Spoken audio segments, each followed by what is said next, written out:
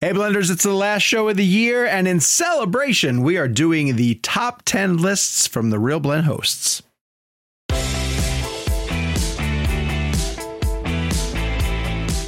Hello Blenders, and welcome to episode number 291 of Real Blend, a podcast that's ready to put an exclamation point on the year of 2023. My name is Sean O'Connell, the managing editor at Cinema Blend and the co-host of the Real Blend podcast. On this week's show, we are going through our top 10 movies of the year. We've had to make some difficult decisions, leave a few very worthy films on the honorable mention list, and finally cement the 10 films that each of us individually think made up the best things we saw in 2023. We're going to agree on a lot.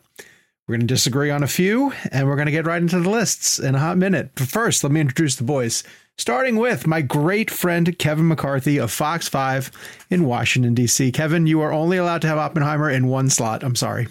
It's not in my top 10, so we'll just continue on. Great. Wouldn't that be like the greatest twist of all? He's like, I rewatched it the 84th time, and that one really made me realize that I've been... a lot of questions. Yeah. Tell me you wouldn't be surprised if Kevin showed up and he said, I can't put it on a top 10. It's better than everything that's ever been made. It's not allowed to be better than one. Yeah. Well, Sean, I have a question for you, Sean. How do you decide each week who you're going to say hi to first? Jake, myself? Completely random.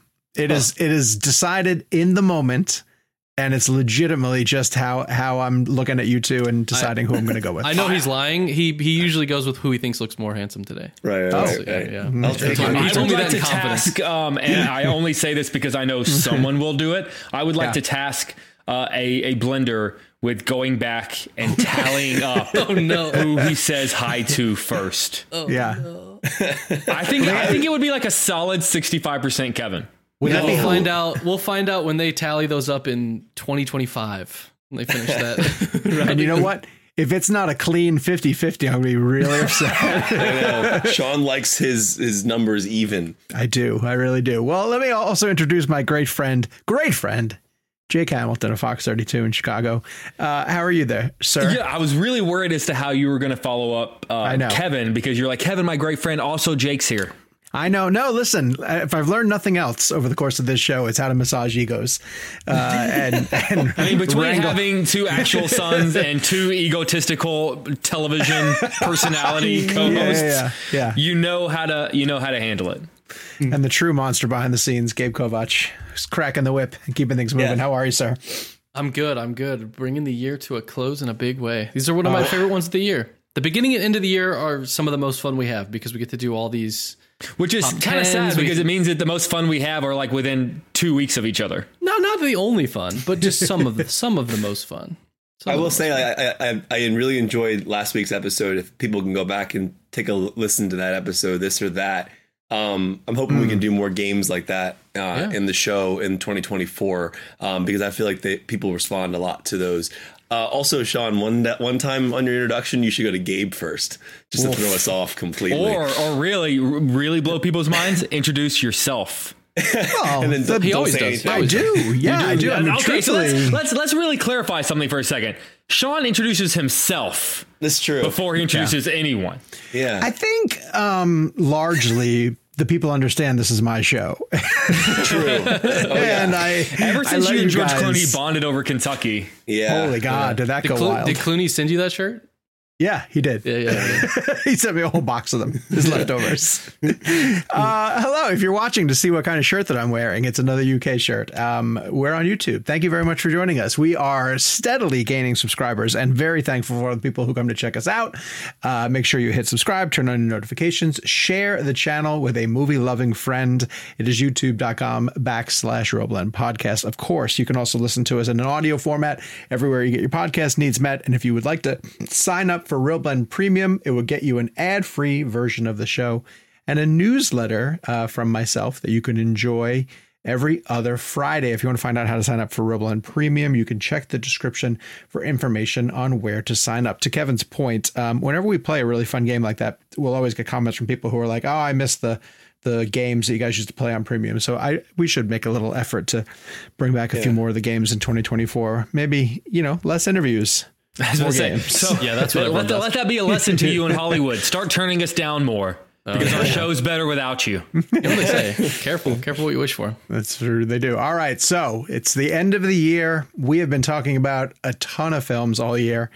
If you guys have been following the show fairly religiously, we know a lot of you guys out there do listen on a weekly basis. We thank you very much. You could probably guess where we're going in a couple of directions. But I will say, I don't know about you two, but I rewatched a lot of stuff for consideration, which was tough because at this end of year, this crunch to get to a lot of the newer titles, Iron Claw, Maestro for me, I hadn't seen yet. Like I wanted all those to be in consideration, but at the same time, I had a bunch of movies that fell in that 6 to 10 range, and I wanted to rewatch those as well too to see if they were going to stay or where they'd land in the 6 to 10.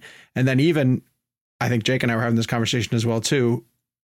9 and 10 felt like they were like they're the worst 10 spots movies to that are going fill. to fit there. Yeah. So Jakey, talk a bit about wrestling with that. Yeah, I hate, I always tell people, 1 through 8 is fine. Like you probably are hitting December knowing what at least your 1 through 5 are.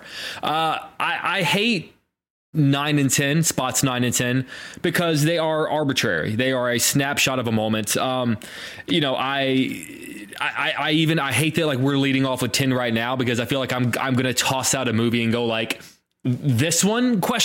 And know that by the end of the show, I'm probably going to want to change it, or, and I'm going to wake up tomorrow and hate myself that it's chiseled in stone because I should have put something from my honorable mentions but it is what it is. And we play a really fun game where we go back and look at our top 10s sometime. And it's a nice reminder that like, it's not set in stone. There's no one out there with like a chisel and a rock, solidifying this, and you have to live by it for the rest of your life. All it is a Polaroid of how you're feeling on this random day at the end of the year. And so please don't. And again, like a movie that doesn't make our top 10, and I cannot emphasize this enough. We love, and it's worthless. Yeah, exactly. Well, we love more than 10 movies every year. Yeah. The idea that something doesn't make our top 10 means that we either didn't see it or don't like it is ridiculous. There are a lot of movies that I love from the bottom of my heart that I just didn't have room for, or I didn't put it on for this reason or that reason.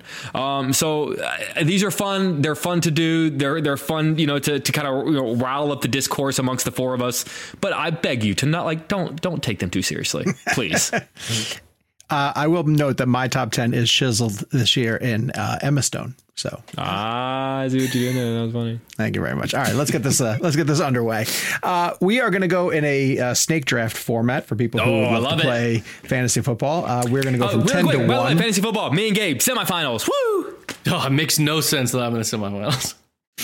But yeah. Wait, did one of you guys have Drew Lock or something on your team or something? No. Because that was one of... We're recording this on Wednesday, but if anybody hasn't seen the Monday Night Football game where Drew Lock came back and beat the Eagles, it's one of the best drives I've ever seen. It's a legacy drive from what I've been told. It's an amazing. My starting quarterback is actually Christopher Nolan. I have to say, before we get into the top 10, the problem is he always throws the ball the other direction. Oh, that's funny. That's good. Football Kevin is my favorite character from 2023. Football Kevin is nuts. I love it. You guys, I'm telling y'all right now, this Super Bowl this year, it's going to be Brock Purdy versus Tua. I want to watch it at your house. I just want to come to your apartment and watch it at your house. I want to meet Mike McDaniel. If anybody out there listening to our show knows who Mike McDaniel or knows him, I would cry if I met Mike McDaniel. That guy is amazing. I think he's amazing. I love watching him. I love Mike McDaniel or Mahomes. Oh, so here's how it goes. For people who have not listened to the top 10 version of the show before, we're going to go from 10 to 1. We are going to list our titles, each of us individually in order from, we'll all do 10, we'll all do 9. And just so you guys know, if someone lists a title early on and it's something that we all have or one of us has further up, we will hold it at that point, and then we will go into a deeper discussion when the title is mentioned at its highest point on the list. So if you hear us mention something like Poor Things, and then we're like, oh, and we skip right over it, that's because we're going to discuss it a little bit later on in the show. So with that in mind, we're going to start with Jake Hamilton, who's going to give us his number 10, the coveted circled in ink number 10 pick for 2023? For my number 10, in true do not chisel this in stone fashion, my number 10 is Air. And it's a movie that I really loved whenever I saw it back in, what was it, late March, early April, and kind of like fell in love with it. I thought it was the perfect example of this trend that I was hating, which is like the true story of these products that are coming out. But I thought it was the best example of what that sort of newfound subgenre could be. I thought it was just a really sharp script, really tight direction by Ben Affleck, an ensemble cast. I'm a little surprised Viola Davis isn't a little bit more in the supporting actress conversation. I thought she was incredible. One of two amazing Matt Damon performances this year. I just really love this ensemble. I love this story. It was a story that I didn't realize could be as interesting as it was. And, as I revisited it toward the end of the year, I was kind of reminded of like, oh, that's right. Like I do love this movie. And Sean, to Sean's point, that period of time of revisiting can be really important because doing so with Air, sort of just putting it back on just kind of brought me to sort of this comfort of like, oh, that's right. Like, oh, this was great. I really do love this. And I kind of hate that new trend of those product movies. But this, I think, is the best that flash in the pan subgenre is going to be. Also, shout out to Robert Richardson, who shot the hell out of that film. Shot the hell out of it. It's a really good pick. I loved Air. It's not on my list, and it's not on Sean's list, obviously from the game we're playing. But it's really great. I highly recommend seeing it. And you're right, Damon is outstanding in it. It's great. I couldn't get past the fact that it just felt like a commercial. It just felt like a commercial for Nike. I didn't feel that at all. Really? Yeah, no. I don't know why. I was late to the game with it. I watched it finally on Amazon, and I was like, I don't know. That's so interesting because I felt like it was like a 2-hour example of Nike being like, yeah, for a long time we didn't know what we were doing. Sean accidentally just watched the Michael Jordan Bugs Bunny commercial on repeat for 2 hours. Sean just watched Like Mike. Yeah. He watched Air Bud. He's like, I don't get it. Well, Air Bud, it would have been his number one. Yeah. Who's to say it isn't? Yeah. All right. I'm next, and I get to talk about my number 10. Kevin's next. Sorry. Hey, Kevin's next, and he gets to talk about his number 10. Kevin, you are up. Yeah, the number 10 slot was hard for me. That was the hardest slot. Always is. To the point you guys are making. And one of my honorable mentions, which we'll get to later, was in this slot until this morning. And so I went number 10 with The Creator. Is that on anybody else's list? It is not. Okay. You're free to talk about it. Yeah, I mean, well, first of all, shout out to Gareth Edwards, who directed the hell out of that film. Like, another movie that, in my opinion, just... there's so much game-changing material in this movie. The way it was shot using essentially a consumer camera from, I don't really remember the name of the exact camera, but it was definitely a lower grade camera that is generally not used in filmmaking. And Oren Soffer, who shot this movie, it was a protege of Greg Fraser, who ended up doing obviously Dune and all those incredible work that he's done with the Batman. This movie obviously came out at a very timely moment, right, with the AI aspect of it, and Gareth Edwards making a film about AI and the human connection and kind of what it means to be human. And I thought John David Washington was outstanding. I think the cinematography in this film is remarkable. Knowing kind of the budgetary aspect of it, the aspect ratio is very unique. I remember seeing it in IMAX, and I said this when we reviewed it, but it's a very wide aspect ratio. And I was wondering why they were even releasing it in IMAX, because so much of the screen was going to be black on the top and the bottom, with the very, very wide aspect ratio. But there was so much information in every frame, and Hans Zimmer did the score. I love that film. That's my number 10 of the year, and I'm proud that it's in that slot. I really think Gareth Edwards deserved better on that movie. I know it didn't do well, and I hope people find it later. And in the discussion we had on Real Blend with Jake and I and Gareth, we talked about like the Blade Runner comparison and how that movie didn't do well when it first came out. And I hope this movie finds an audience. It's great. My number 10, very similar to you guys, could have been a dozen titles. And ultimately, in the back of my mind, I thought a lot about when the this and that happens. I don't want to hear a title and think like, huh? Like, I really want to be proud of the title that I chose. So I went with a title that probably not a lot of people have seen. I'll treat this as a recommendation. This is Nicole Holofcener's You Hurt My Feelings with Julia Louis-Dreyfus. It's just such an incredible script and performance. It's a great movie. I saw it. By one of the funniest people on the planet today. For people who don't know the premise, Julia Louis-Dreyfus is an author. Her second book is coming out. She doesn't necessarily believe in it 100%. She's dying for feedback from a lot of different people. She overhears her husband candidly telling one of his best friends that he didn't really like it all that much. That's all it is. It's her hearing blunt feedback from her husband indirectly, and it's her sort of spiraling out of control with that knowledge. And it's done in a way that only sort of Julia Louis-Dreyfus could do, making it very human and extremely relatable. And maybe because I've written a couple of books, I don't know if you guys know this, but I've written a few books, and feedback is something that you crave. Are you confusing that with having read books? No, I've done that also. But I just love her. And this is one of the ones I kind of revisited and I was like, is it really as strong as I remember? And it is. It's just terrific. So give that a chance. It's called You Hurt My Feelings. And I loved it so very, very much. Now, snake draft means that I get to go next, correct, Gabriel? Okay. Yes. But this is one we're going to hold because this title will be discussed later on the list. At number 9. Yes, Kev. I'm not familiar with the term snake draft. What does that mean? Okay. Well, why so is Sean going again is the question. We go Jake, you, me, and then me, you, Jake, and then Jake, you, me, and then me, you, Jake. Like that. And for the future, if I ever convince you to play fantasy football, the reason he made the fantasy football reference is because when you draft in fantasy football, that's how you draft, to make it fair for everybody. So the guy who drafts 12th doesn't have to wait 12 more rounds to get someone. He gets the 12th and the 13th pick. Understood. Okay, go ahead, Sean. And it's like a snake. If a snake was laying in the ground, it would go back and forth like this. There you go. Thank you for explaining. I didn't know. So my number 9 is Yorgos Lanthimos' Poor Things, something we will discuss a little bit later on. Kevin's number 9, however, is a movie that didn't show up on anybody else's list. Really? This is not on anybody's list? Kev, you get to talk about it. Oh, I love this movie. Mine's the latest Indiana Jones film, Dial of Destiny. I loved this film. It was my favorite film of the year when I first saw it.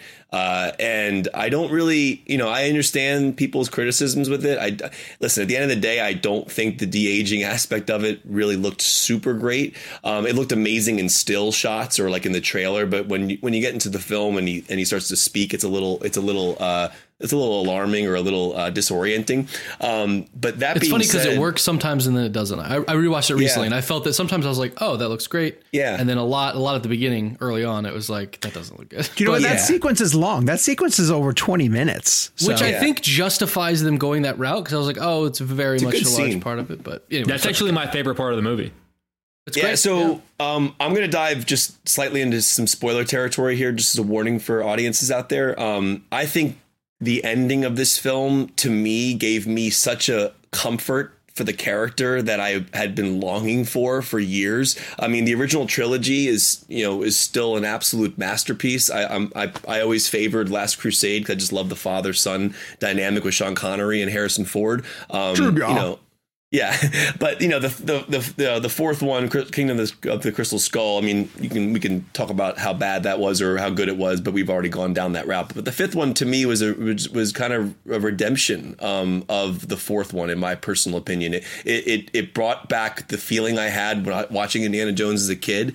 But for people who have seen it, the end of the film is, to me, the most beautiful arc that they could have given Indy. The idea that he's so passionate about what he does, and then for him to go back in time to a point in history and be there physically on the ground for a moment that he's studied for years and years, to come face to face with someone with history that he's studied for years.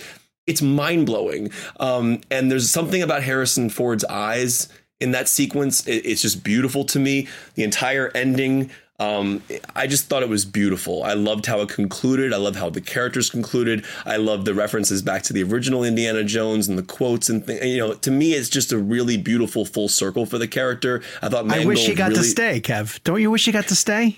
I know, because I'm glad that he got his ending scene. And I love the last shot. Yeah, the scene with Marion is really beautiful. Like that's the moment where he's doing about the I'm hurting here and here. Yeah. And but I just thought that was Harrison's eyes when he's in. I think it's 2012 BC. His eyes are saying, I want to stay here as a character. I want to be in this world. But isn't the emotional arc, though, is if he's staying there to escape the loss of the present, but him having to come back, he gets his family back. And it's and it's the more true emotional ending, I think. I understand. And the ending is amazing. And I know we have to move on, but I love that film. I know it wasn't super well received, but I was over the moon about it. To me, that ending is exactly the ending that I was hoping for subconsciously the whole time. I want to have him meet history is everything. Yeah. It's the whole, go back and watch Raiders. It's the entire arc of the character. I thought Mangold did a great job. So that's my number 9. I am with Sean. I would have loved for him to have stayed. And I think it would have been cool if the final shot of the movie were like a 30-year-old Indy like chiseling away, dusting a rock off somewhere, and all of a sudden he sees like he discovers something, and it's a fossilized, it wouldn't be fossilized, but like an old, like he basically finds himself. Like if he found like his fedora or something somewhere, I think would have been really cool. I like that. My number 9, as I have already forgotten it, and I'm about to pull it up. I also can't talk about it because, like Sean, my number 9 is Poor Things. Okay, so you're not able to talk about it yet. And also your number 8, you can't talk about. My number 8, I can't talk about number 8. Not yet. Someone has this higher. My number 8 eventually is. Well, you know what's funny? I'm looking at like the rest of my movies. I'm like, these are going to be on their list too. My number 8 is Barbie. Okay. All right. Yes, it's going to go higher. Let's see. Kevin's number 8 is also a do not talk about just yet. So Kevin, what's your number 8? Is Real Blend guest Greta Gerwig's Barbie. Oh, there you go. All right. So I have the same number 9 as Sean and the same number 8 as Kevin. 2 Barbies at number 8. My number 8, I have to hold also. Hey, this is a fun game, isn't it? Year. My number 8 is Maestro by Bradley Cooper. Yes. Which brings me to, I'm writing these in the wrong order. You know what I'll do? I'll just keep that there. Okay. My number 8 is Maestro. My number 7, I don't get to talk about either. This list sucks this year. My number 7 is The Killer, David Fincher's film with Michael Fassbender, The Killer, which brings us now to Kevin's number 7. And guess what, Kev? You're allowed to talk about it. No, you're allowed to. You're allowed. This isn't part of my. I do love this element of it too. When we get to a choice and then we realize that someone else hasn't chosen it, and then you're like, I can actually. Yeah. I can talk about it. But then also, there's a degree of like, none of you guys liked it. Yeah.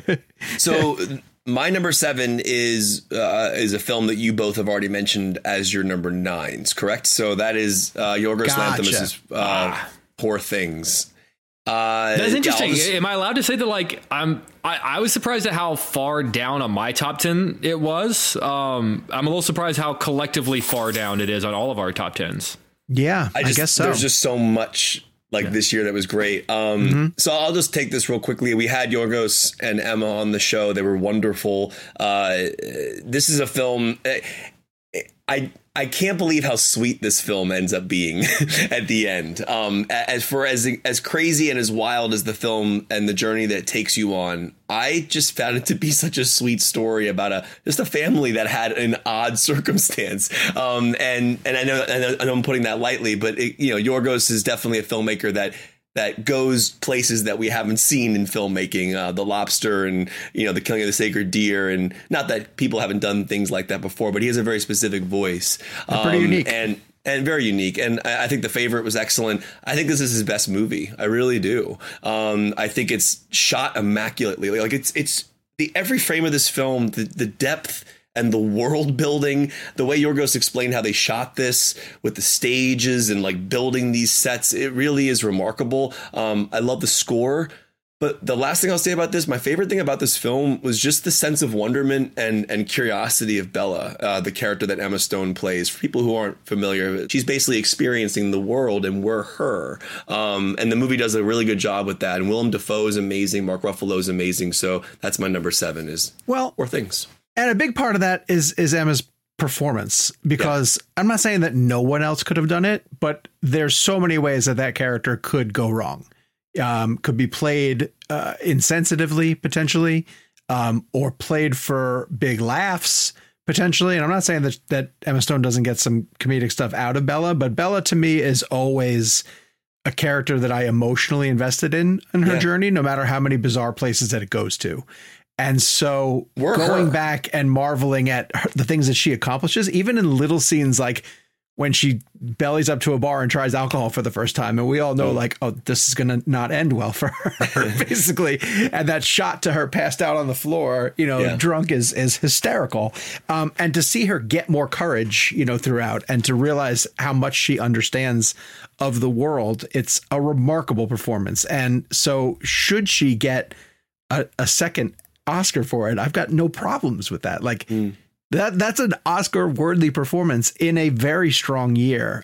So we'll see how that shakes out. But I mean, she's so tremendous. Yeah, I mean, I agree with everything you guys said. It's number 9 on my list, and I don't want to use the top 10 as an excuse to point out things that I didn't love about the movie. But I guess when factoring in why I put movies where they are on the list, or if they make the list at all, there are a bunch of things for me, and one of them is the first time that I experienced the movie. What was it like? And the first time, I saw this in theaters, I was just blown away. I'd never seen anything like it before. I looked at my girlfriend 15 minutes in and was like, what the shit are we watching? And then by the end of it, both of us were just dying, laughing, wiping tears from our eyes. I will say that another big factor for me when crafting my top 10 is rewatchability.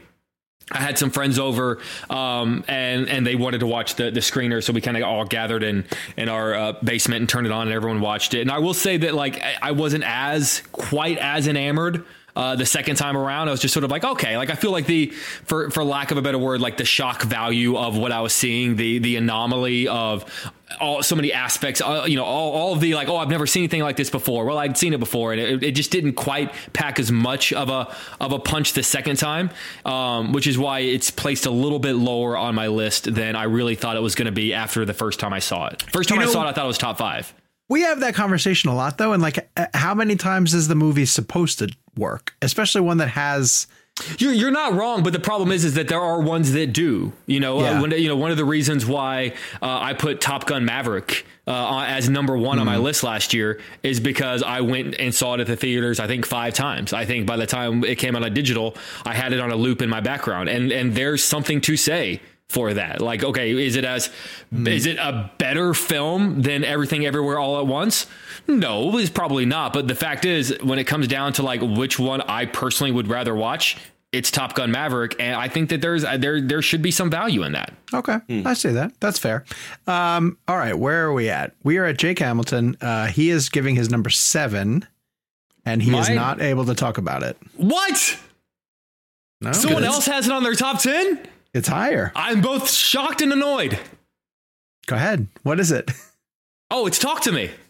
Oh, I've got it. Wow. I've got it on my list. I thought I was certain that was going to be one that I was going to be able to talk about on my own.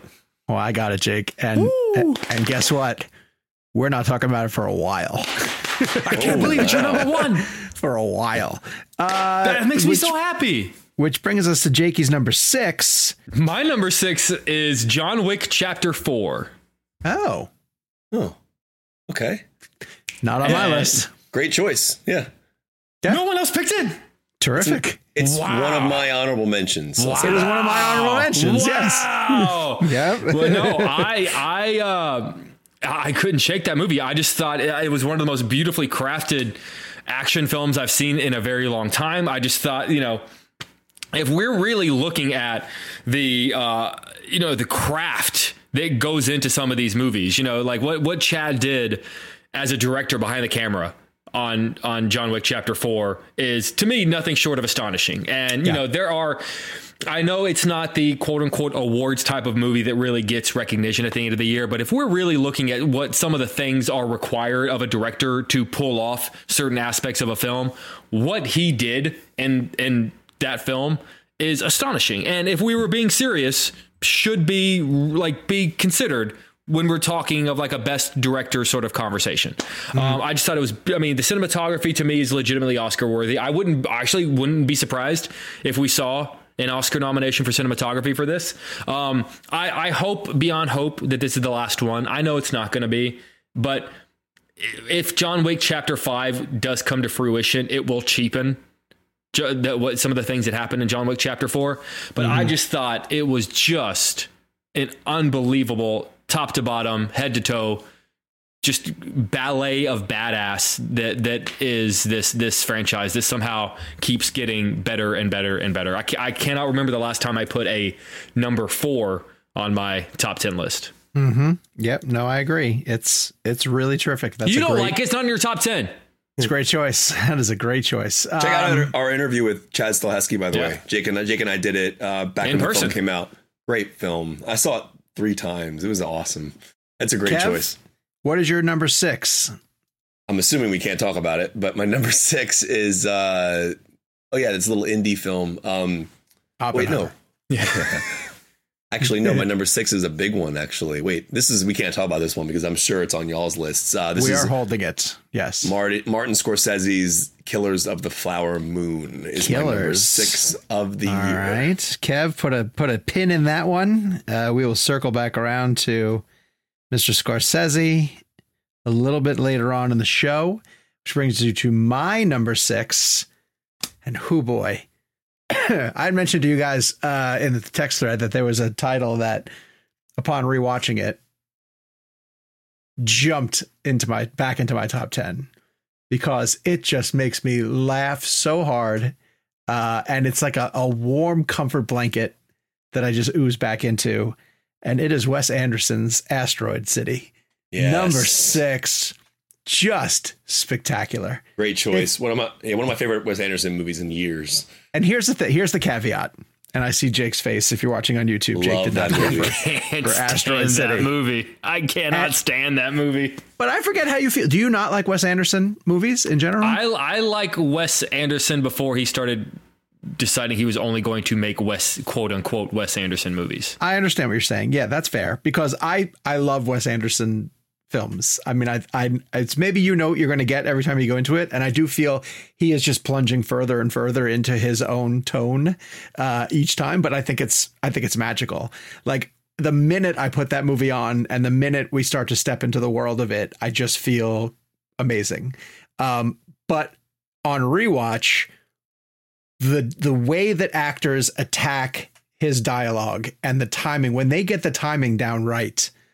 And they're talking about such deep things like grief. There's a whole undercurrent of grief to Asteroid City that is shared between Jason Schwartzman and Tom Hanks and the burial of Jason Schwartzman's wife. There's this tremendous side character with Scarlett Johansson playing a famous actress and how self-absorbed she is. Beyond everything that happens with the alien that comes down to take the asteroid back, which makes me fall on the floor laughing because it's this the way it's shot is so funny. Motion alien, and later when you realize it is played by Jeff Goldblum, it's just because then the framing of the play about Asteroid City and the actors who are playing actors, and then it gets to that scene where Jason Schwartzman confronts Margot Robbie, who is essentially was supposed to be playing his wife in the play. It's just brilliant. Yeah. It's so brilliant and it's so funny and it's just amazing. And I had seen it 2 other times because I watched it when it first came out and then I rewatched it again a little bit later on. I was like, do I really love this as much? And then I put it on this week and I was like, oh, forget it. This thing's going high. I love everything about it. It makes me happy every time I put it on. So at number 6, I put Asteroid City. Now at this point, great choice. Halfway through. Thank you very much, Kev. I'm a little surprised you didn't find room for it, Kev, because I know you like it as well. Yeah, it's one of my. It would if I had a top 15, that'd be on there. That's actually one of my favorite since Moonrise Kingdom. My favorite Wes Anderson film. Mm-hmm. Yeah. At this point, we're going to throw it to a break. Hey, we'll see you on the other side. This episode of Real Blend is brought to you by Marvel Strike Force. Marvel Strike Force is a mobile squad RPG that allows you to battle with your favorite team of superheroes and supervillains in a fight to save the universe against threats like Doctor Doom and Apocalypse. Power up your favorite characters and build a team to complete missions, unlock gear and other resources, and even challenge other players in PvP modes such as Alliance War and Arena. New ways to battle with your roster are released regularly, and the meta is constantly evolving. And now you can sign on for Marvel Strike Force's new Deadpool Anniversary event in order to receive a generous gift containing character shards, an Anniversary Diamond Orb, gear, and other great items. Better yet, each week during the Deadpool Anniversary, players can complete events and receive even more special rewards and skins. If you want to get in on all the fun of Marvel Strike Force, be sure to use our promo code MAXPOOL, that's MAXPOOL, and thank you to Marvel Strike Force for supporting the show. And we are back. We are heading into our top 5 of our individual lists. As Gabe was telling us in the break, we've had a lot of holds. So now we're going to get a bunch of goes. We're going to get to talk about a lot of these things, starting with my number 5, Greta Gerwig's Barbie. I think it gets overshadowed because of the marketing hoopla around Barbenheimer of just how good this movie is. And so getting to revisit it outside of the noise of the marketing push was really great, because I more appreciated things like Margot's tremendous performance, who once you realize the truth behind her character and the motivations behind her actions, it opens up a completely different interpretation of the movie. The production values and Rodrigo Prieto's cinematography are impeccable. And just the balance of the screenplay, between broad satire and really deep emotional points that it's trying to make about the power of this toy, that it had on a generation of kids growing up, and the right messages and the wrong messages that can be sent. How hilarious Ryan Gosling is, and Simu Liu and all these other guys who are playing Kens, and it's just funny. It's just like from start to finish, it's just funny. So Barbie made it all up to number 5 for me. You guys had it earlier. You both had it at 8. So Kev, where you stand on Greta's comedy? Yeah, I mean, I'm glad you brought up Rodrigo Prieto, because he shot this and Killers of the Flower Moon, which couldn't be more different, but a remarkable cinematographer. I mean, this movie is on my list because I consider it to be one of the best films of the year, and the opening 2001 Space Odyssey montage or homage is just, it makes me so happy that $1 billion plus worth of movie tickets were people sitting in there watching a Kubrick homage to a movie that came out decades ago, and with a Snyder Cut joke that just came like a roundhouse to me. Sean, I wish you could have seen, because Kevin and I were sitting next to each other when we were at the junket seeing it. Like the way Kevin and I looked at each other with a oh my God, we cannot wait, because we looked at each other for the exact same reason, which was wait till Sean hears this. I think we may even specifically said okay, we can't tell Sean what that joke is, but I think we may have said, Sean, there's a joke for you in Barbie. You told me that much. Yes. Yeah. It's great.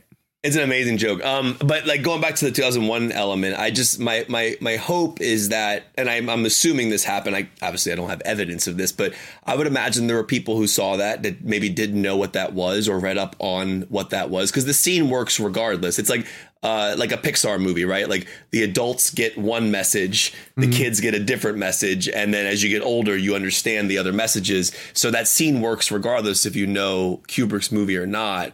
But I just love that a massive blockbuster opens up with that, giving that movie life again. Not that it didn't have it, but it's just cool to see. I think the sets on this movie are amazing. If you have a chance to look up any of the behind the scenes or the BTS footage on this, the way they design those moments where they're transferring from the Barbie world to the real world and back, it looks exactly on set the way it looks in the movie. They have these really cool shots, and it's very elaborate. And Gosling's amazing, obviously. And just shout out to America Ferrera, because her monologue to me is one of my favorite monologue of the year. It's a monologue that I feel like is going to be life changing for a lot of people. Just understanding what she was talking about and what that meant. It's not just great writing. The actor brings that monologue to a different level. It's great writing, don't get me wrong, but America's delivery of that monologue is ridiculously great. I loved it. I mean, it's a great movie. I have some issues with it. Sure. I mean, I have issues with every movie basically because there's always flaws. But I really enjoyed Barbie, and I thought it was really well made. And it also has one of the best last lines and last scenes of the year as well. Jakey, there's a Barbie movie that is on all of our top 10 lists.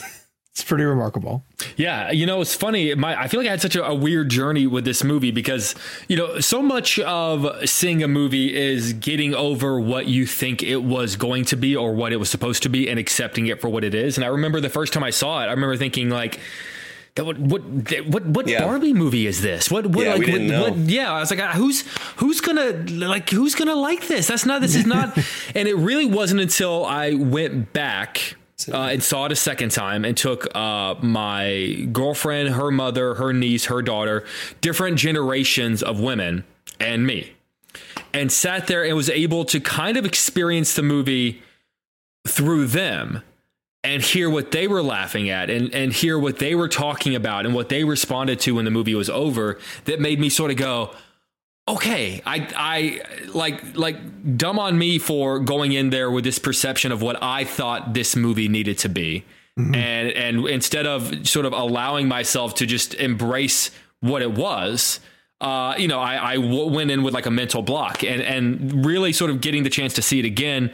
And then more on home video. I think it has a huge rewatchability factor, has really made me appreciate just the genius of the screenplay. So many of the points that they drive home. It's so interesting that so many of the points that like drive people crazy are I don't really understand. Like I don't like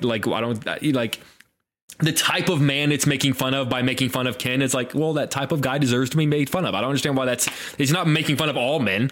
Alan is great. But Ken is also very redeemable. He gets lines like, when I found out patriarchy was about horses, I kind of lost interest. He gets to be innocent too. Like it's a truly, truly brilliant screenplay. So many factors behind it work far better than they should on paper. I'm so glad that Greta Gerwig and Margot Robbie as a producer fought for their vision, understood the value of their vision, and ultimately were able to make the movie that was their vision, because obviously people responded.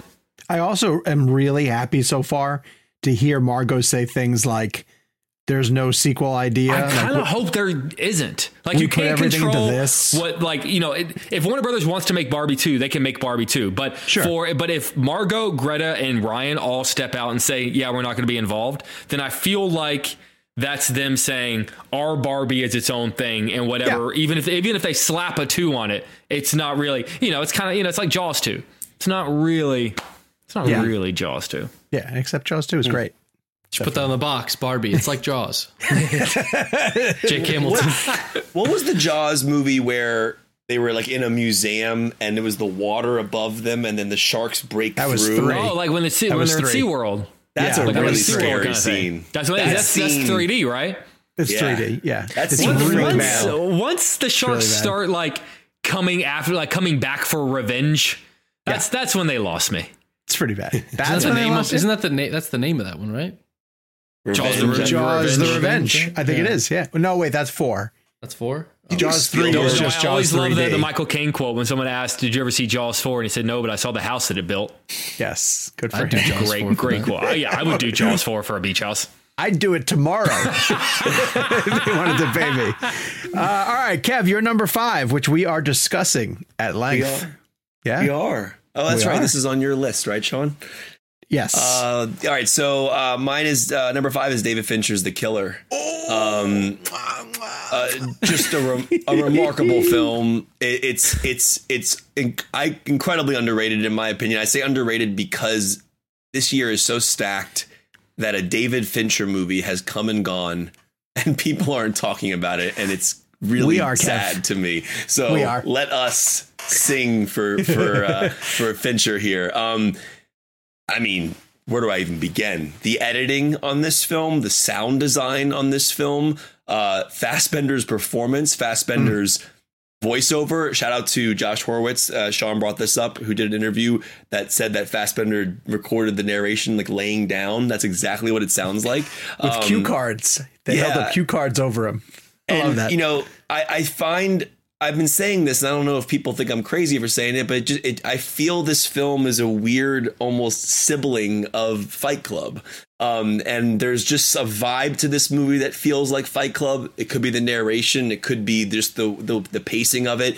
It's the narration for me, but also there's so many shots of Fassbender on a plane in glasses. It just reminded me of Tyler Durden. And I just feel like Tyler Durden, if he had shown up in this movie, it wouldn't have surprised me. And I think that this is a remarkable film just from a filmmaking standpoint, but also it's a story we've seen before, but so is John Wick, and so is so many other films that we've seen. Like it's you know, it's a guy dealing with a revenge aspect after something wrong happens to him. I mean, we've seen it a zillion times, but at the same time, we haven't seen it through Fincher's eyes. And the way Fincher directs this film, his voice is there. It's when I watch this movie, I just think to myself, like, this guy knows every little detail of every single thing he's doing. It's all in sync. The Atticus Ross, Trent Reznor score is just incredible. There's a fight scene that takes place in Florida with him and this guy that's like in this dark room that has some of the best sound design I've heard in a long time. And Sean and I discussed this too. This movie's really funny at times. Like it's weirdly funny, like a dark comedy in a way. I just think that, and I saw someone say this recently, it's a really interesting commentary on corporate America as well, or corporations. There's a lot going on in this movie that I think is so subtle and nuanced. And when I put it on again, last thing I'll say about it, and then we'll get to Sean. Opening credits. I got to say how cool that is. He gives you this like 30-second quick, massively rushed opening credits, and then you sit for 20 minutes with this guy as he tries to take a shot that he misses, and that begins the story. It's just so cool. Like, Fincher is just messing with us, and that's why I love it. He's awesome. I told you guys in the text that PJ wanted to watch Zodiac recently, so we put it on. And the one thing that stood out to me was how subtle the Zodiac opening credits are. If you guys haven't seen them in a little while, it's basically just typeface. And maybe it's because it's like driven by the San Francisco Chronicle, but they're very small, very it's subdued. Not his like over the top, like Chemical Brothers, like in your face. Yeah. Kev, I'm with you. This is a hilarious movie. Sean, what number was it for you again? It is The Killer's number 7 for me. Perfect. And number 5 for Kevin. And Kev, I'm going to echo what you said, which is, yes, it tells a story that we've seen many times before. And to the point where, as he's marching through the list of people that he needs to get to and go up the chain of command, you know that he's eventually going to have a confrontation with fill in the blank. But when you get to those moments, they're so delicious that I just relish being in them. The fight that you mentioned, so one of them's physical, one of them's an over the top sort of bone crunching fight. The sit down face off over the dinner table with Tilda Swinton is, a version of a confrontation that you've seen before, but it's done so well. I just came out of Rebel Moon, and Rebel Moon is the kind of movie that you've seen 1,000 times before.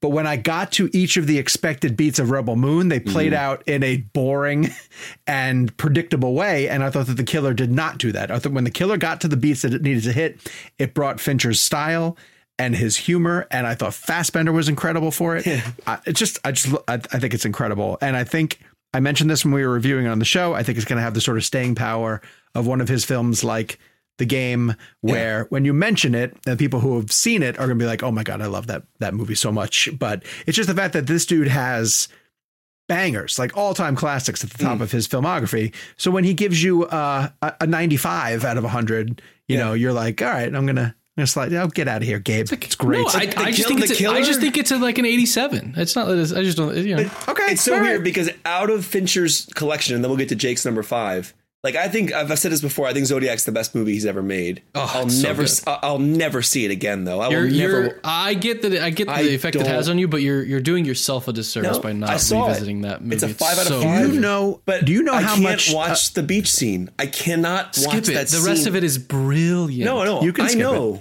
It's the best movie he's made. And also because the Zodiac Killer also sort of disappears after an hour, and like you stop seeing the murders after like an hour into the movie. But I'll say this, like, out of all of Fincher's movies, weirdly enough, The Killer is one of the ones I would watch over and over again. Well, because it's just, I think that it's actually breezy.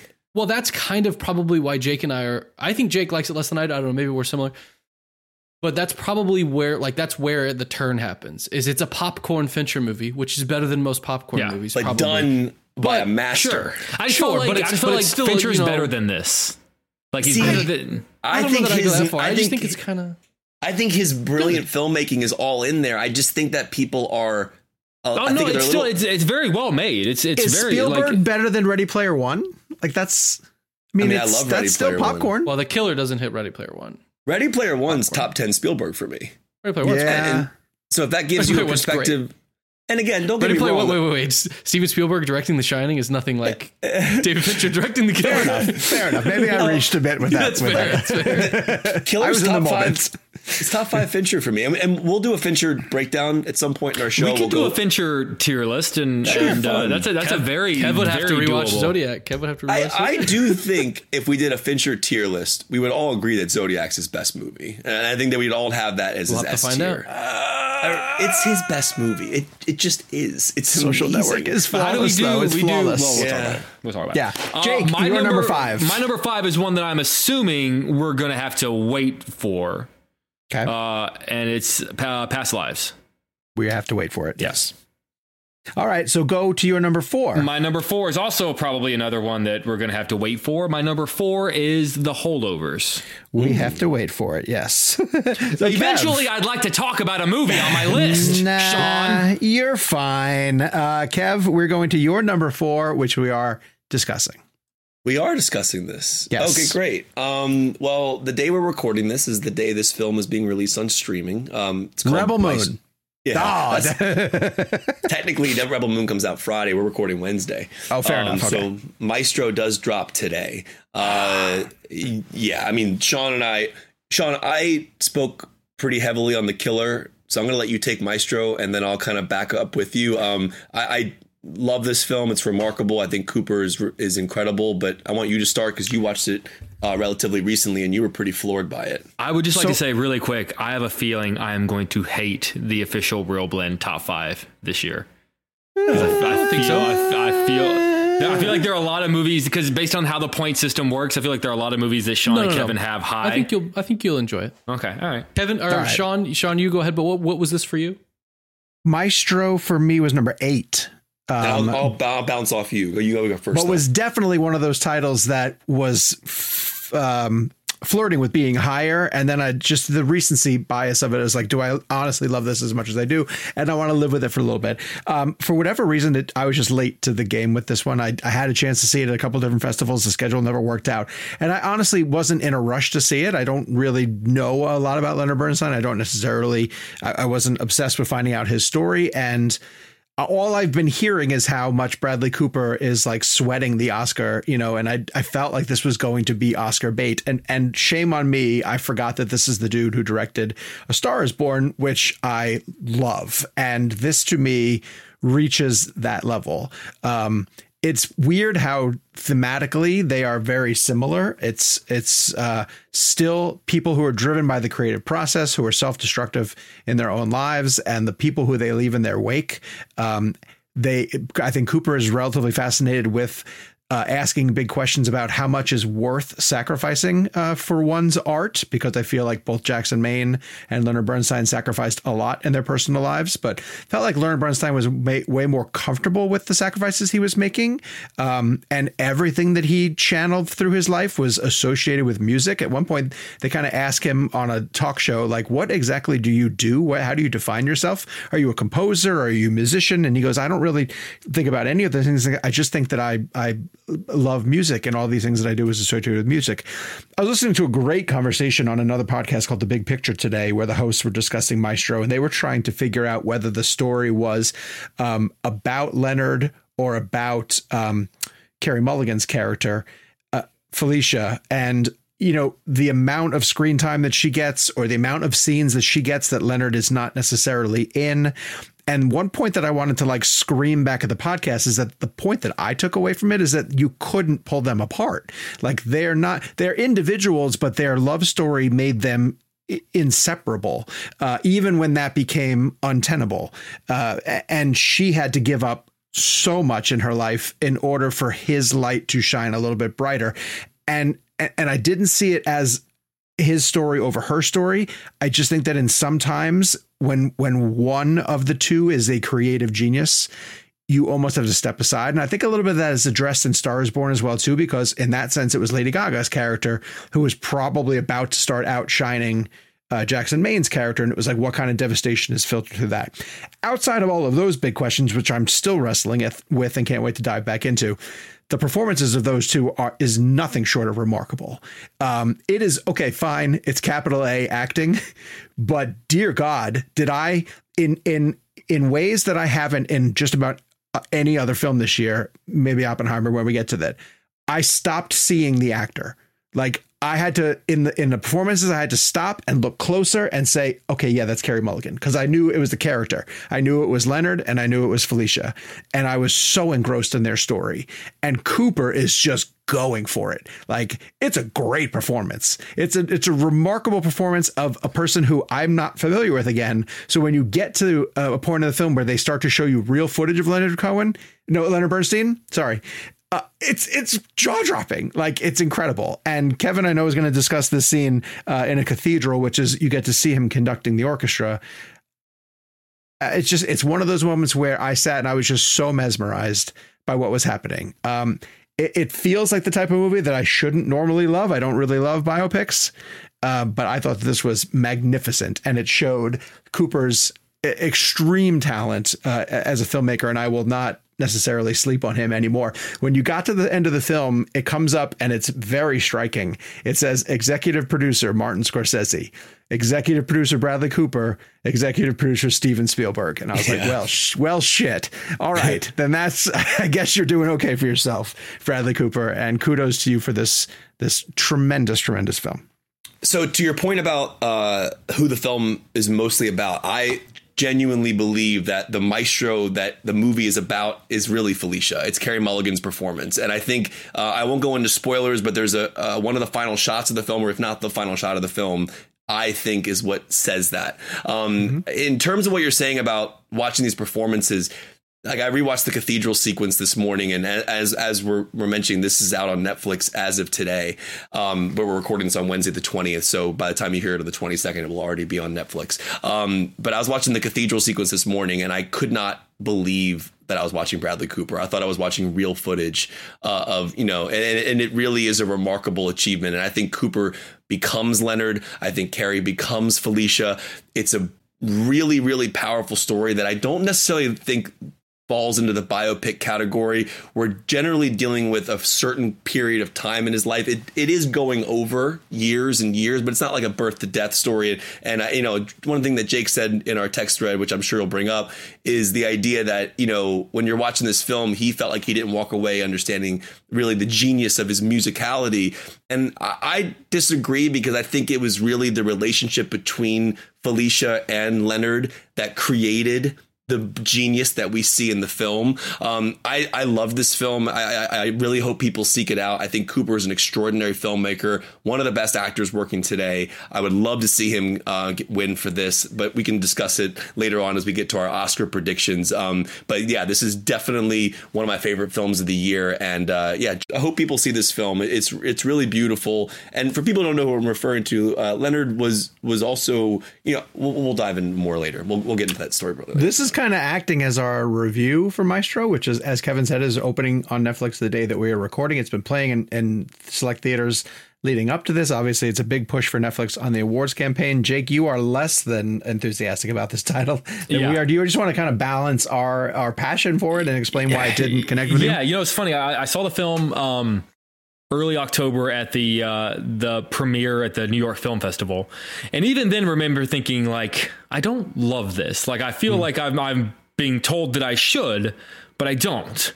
And so we got the screener, and I kind of thought, again, like I said, with Barbie, sometimes you got to just watch something through a different prism. So I put the screener in to try to give it another shot, and I liked it even less, if I'm being honest with you.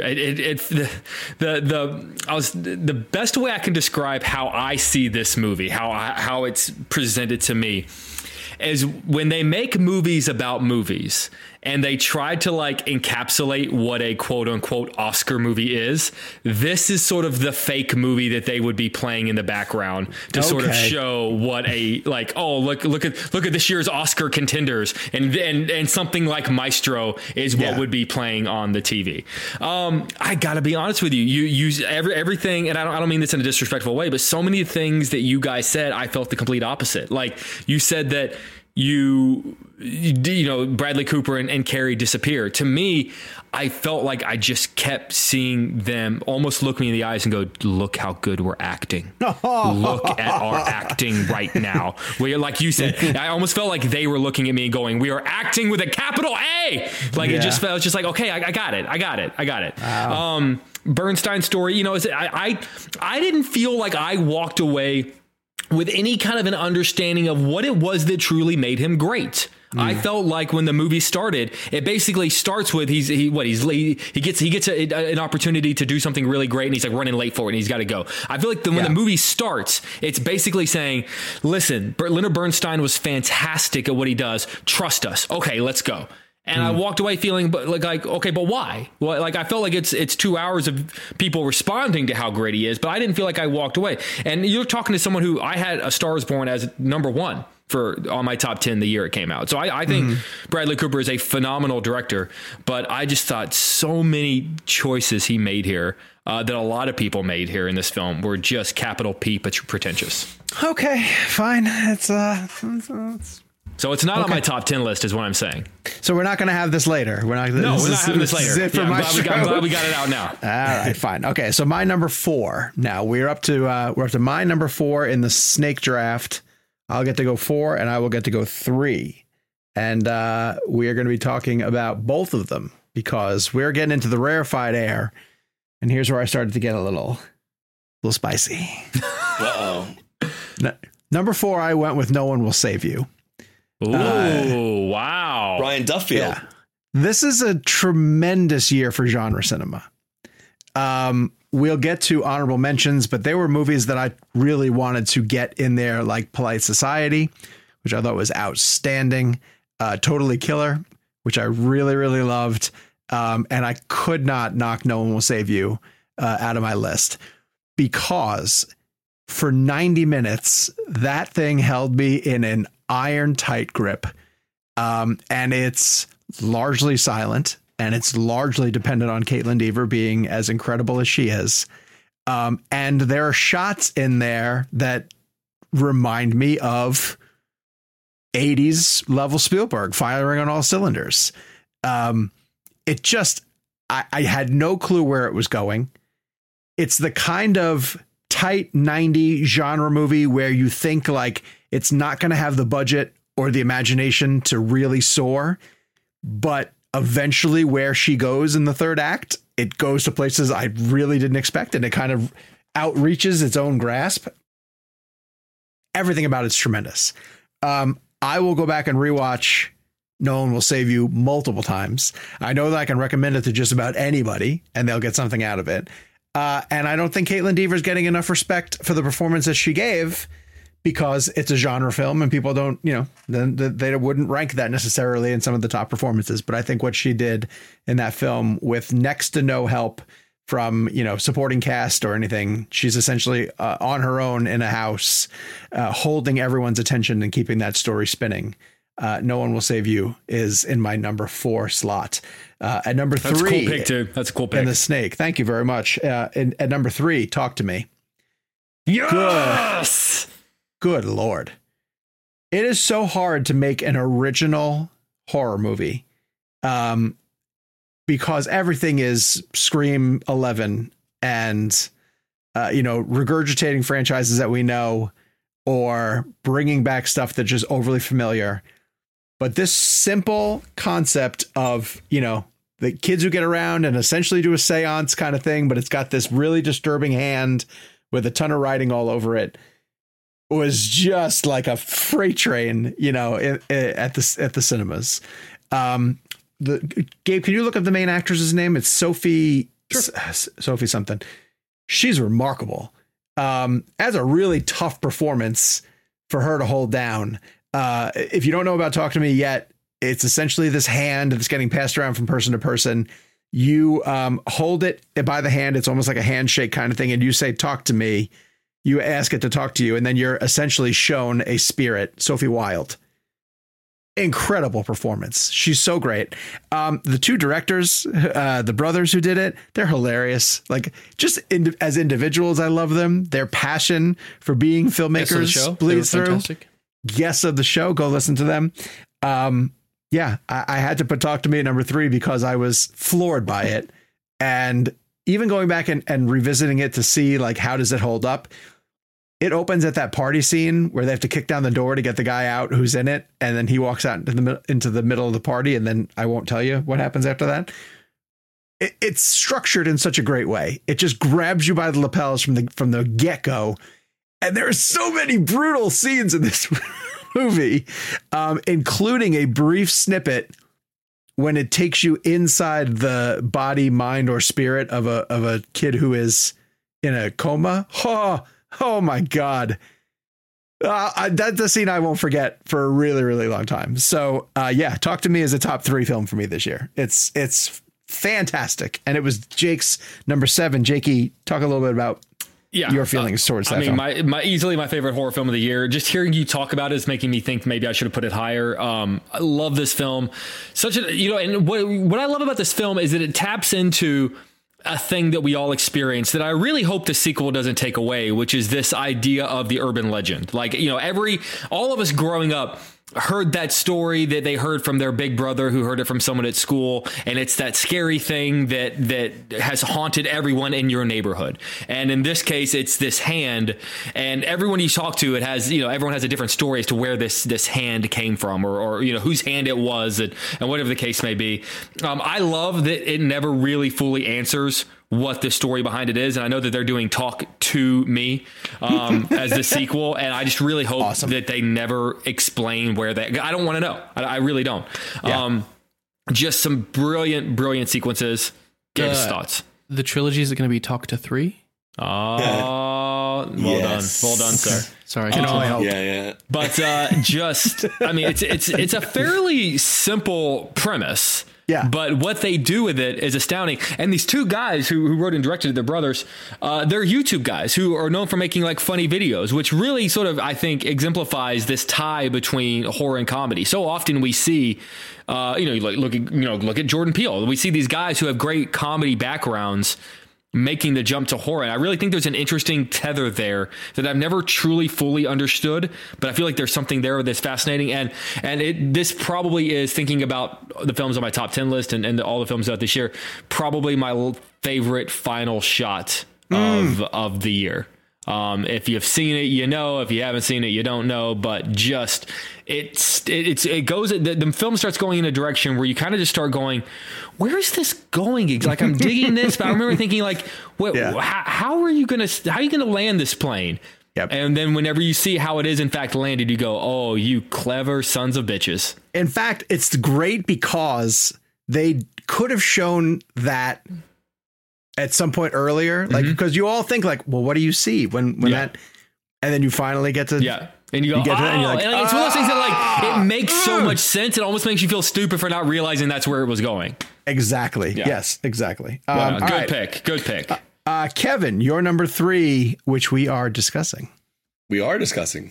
We are, yes. Ooh. Number 3 is Alexander Payne's The Holdovers. Yeah. All right. So The Holdovers for Jake was his number 4. So you boys dive into the greatest or latest and greatest from Alexander Payne. Is it on your list, Sean? Honorable mentions. What? Wow. Yep. This is, I think this is Alexander Payne's best film. I think that it's such a comforting movie, even though it's dealing with such deep thematic material. I also just loved how much of a slice of life it feels, right? Like you're just watching real people in real situations with real circumstances, and how people can change each other's lives in in a short period of time. And for people who aren't familiar with the film at all, like essentially the kids at this school are held over during the holidays if they have nowhere to go. And Paul Giamatti's character has to stay back and kind of watch the students. And then it ends up just being Paul Giamatti and Dominic Sessa's character and Da'Vine Joy Randolph, who's remarkable in the movie. I hope she wins the Academy Award for supporting actress. I mean, she is just incredible. And if you haven't seen the movie or the party scene, you'll know what I'm referring to when you see it. Giamatti is just, this film had a really profound impact on me. I ended up reading this book called Meditations. I know that everyone knows what that book is, but Marcus Aurelius' Meditations. I had never read it. This film led me to read it, and it's been pretty life-changing and profound in some ways that I won't go into here, but it's a really, I love when a movie can stay with me and affect my life on a daily basis. Dude, I know nothing about that book. What is it even rooted It's a in? very famous book. It deals with philosophy and deals with life and kind of our perspective. I won't dive into it, but it's like an iconic book. It's a book that I had heard about for years, just never read. I listened to the audiobook. It took me like a couple weeks to get through it, and it's just incredibly life-changing. There's some lines in that book that I say a lot to myself and think about. But what I love about this film, outside of the performances, there's just moments in this film that struck me in a very profound way, and I'll just give some kind of like cue words or some words around it. Like there's this medication through line in the film that has a really interesting arc that was really profound to me. I thought Giamatti, just everything, the way he delivers his dialogue, it's just a really special movie. And I think Alexander Payne, even though he shot digitally, it looks like it was shot in that period of time. It's scored well. And Dominic Sessa, it's his first movie he's ever done. And the way he interacts and has dialogue with Giamatti it's like this odd couple aspect. And they're just so great playing off of each other. And yeah, I love this film. It also has one of the best endings of any movie I've seen this year. And all I will say is handshake versus a hug. Well, go and listen to Alexander Payne on our show where he discusses the choice to do that. So, and gets into, like Kevin has said this before, and it's so very true. Interviewing Alexander Payne is like having a conversation with one of his screenplays. Like, yeah, his voice comes through very clear in his writing, and it absolutely comes from it comes from him and comes across in his films. Jake, you saw this movie and texted us immediately. You were floored by it from the get-go. Yeah, and I've talked a lot about it on the show. I don't want to repeat myself, but basically it's such a comfort movie for me. I talk about rewatchability on this list, and I could see this being a movie in the vein of like an Up in the Air, where it's just like it hits me this way now at 35, and then I rewatch it when I'm 45 or 55, and all of a sudden I see a completely different movie because I start aging into further away from one of the characters and closer to another. Everything about it just hit perfectly. And I'm pretty hit and miss with Alexander Payne. Like there are a lot of his movies that I love. I don't think I've ever, as long as I've done top 10 lists, I don't think I've ever put an Alexander Payne film on my top 10 list. Okay. But this one just struck me, and it didn't just strike me whenever I saw it.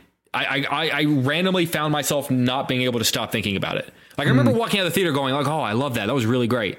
But then there was something like a week and a half later where I thought like, I need to get the screener of that because I need to watch that again immediately. Okay. It's just like, there's so many little small things about that movie that I love. And just like the physicality and that clip that I now see circulating on social media is Paul Giamatti's effort to throw a football. and this is what I'm about to say is going to anger you guys so much. Yeah. But I found more acting and the physicality of his attempt at throwing that football than anything Bradley Cooper did in Maestro. No, that's fine. That's a true story. I am not going to say anything bad about Giamatti because he is and I mean, you can't overpraise Giamatti. You can't. I mean, can we start talking about him as not a like, oh, he's a really solid third place, but an actual best actor what I'm imagining is the scenario where Cooper and Cillian split, and then Giamatti rides through. So I don't I think there's a hair thin separation between those three performances. I think so too. Cillian Murphy, Bradley Cooper, and Paul Giamatti. I could see any of those three winning, and I would be content. Kevin, what do you think? I think they're phenomenal. I mean, it's interesting. I mean, we discussed this in the show before, but like Cooper has 9 nominations in different aspects. Cillian's of won things. more Best Actor awards this season in terms of all the critics list so far. Yeah, okay. I don't know. Right Which now, doesn't always mean something. It's between those three for sure. Yeah. Jake, we're up to your number 3, sir. And I'm assuming we're going to be able to talk about it. My number 3 is Killers of the Flower Moon. Yes. Rewatched it last night, and Jesus, it's just an astonishing achievement in filmmaking and storytelling. It's just, and you know what's so funny is that it's Kevin's number 6. So I want Kevin to be able to weigh in on this as well. I even more so watching it. We talk a lot about sometimes the second experience of watching a film is better because you go into it knowing already what it is. And you're not trying to figure out where it's going or what the next step is. You're able to, you've already had time to reflect on it, and you're able to jump back into the pool already knowing what the temperature is. And I feel like I was able to do that last night when I rewatched this film, and just, I loved it even more. It gave me such a greater appreciation. I even wonder if 10 years from now, if I'm going to look back and go, man, should I have put that as my number 1? I love everything about it. I do not think it feels 3.5 hours long. I think it flows so fast. I watched, granted, I started it very late with my girlfriend, and by the time we were able to turn it on, and I wake up at 4 a.m. to go to work. So let's say I was able to get an hour and a half in before passing out. But rewatched it, the rest of it, sort of at work this morning to kind of get ready for the top 10 today, and just everything about it. It's just masterful. For every, and I know we're going to talk about Oppenheimer in a second. For every award where I go Oppenheimer's got that, I look at Killers and go, but Killers kind of deserves it too.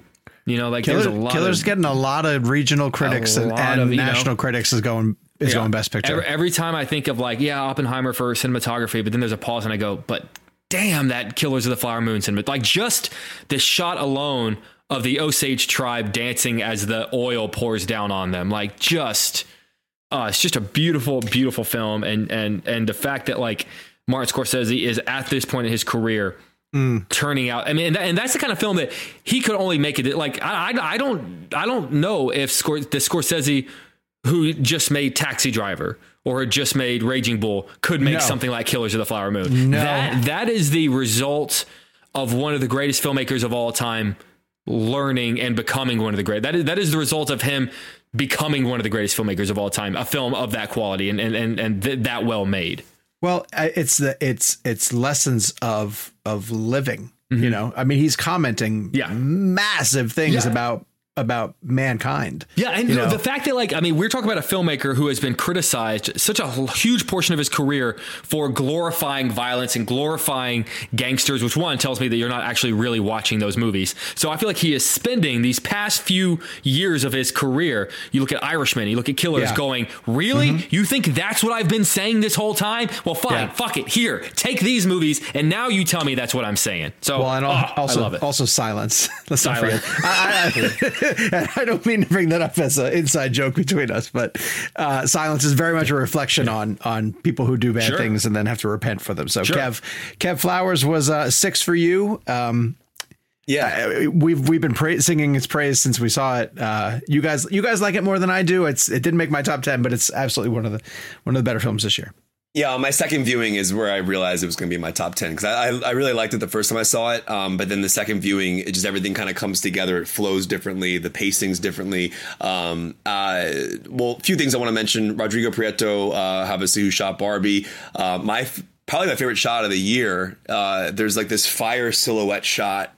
That kind of reminded me of Raiders a little bit, where it's a silhouette. I mean, in Raiders, it's not fire, but it's more shadowy. But I just loved the way the film was designed. I do want to shout out Robbie Robertson's score.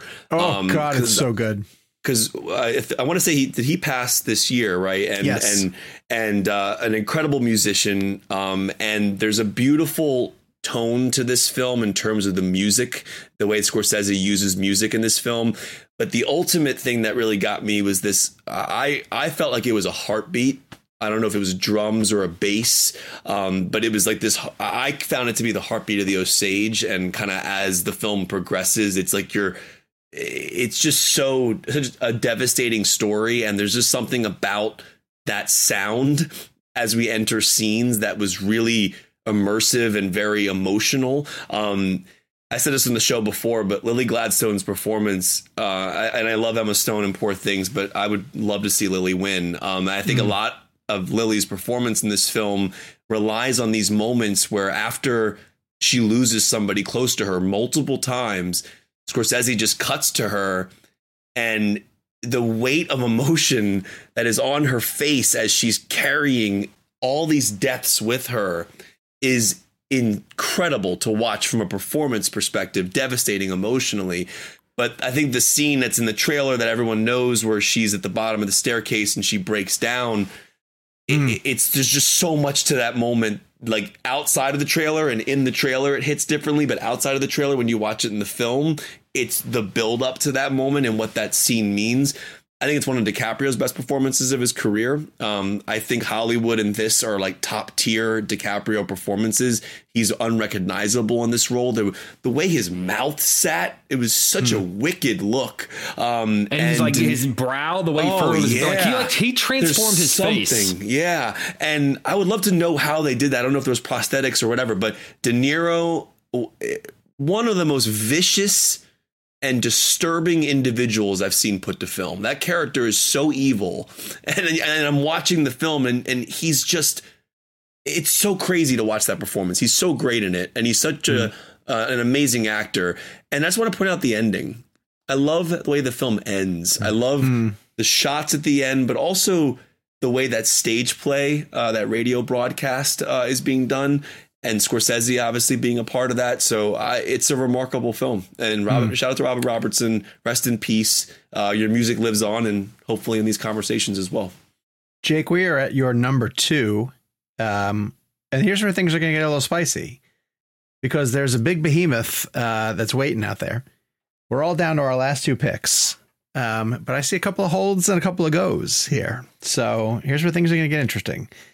Jake, give us your number 2. Well, give me your number 2 first. I'm going to predict it's a hold. My number 2 is Spider-Man. What is it? Across the Spider-Verse. I mix up the into, across, and beyond. What the next one's going to be beyond? Yeah. Across the Spider-Verse. You mean the other half of Across the Spider-Verse? Yeah. That is a hold. Hold. Kevin, your number 2.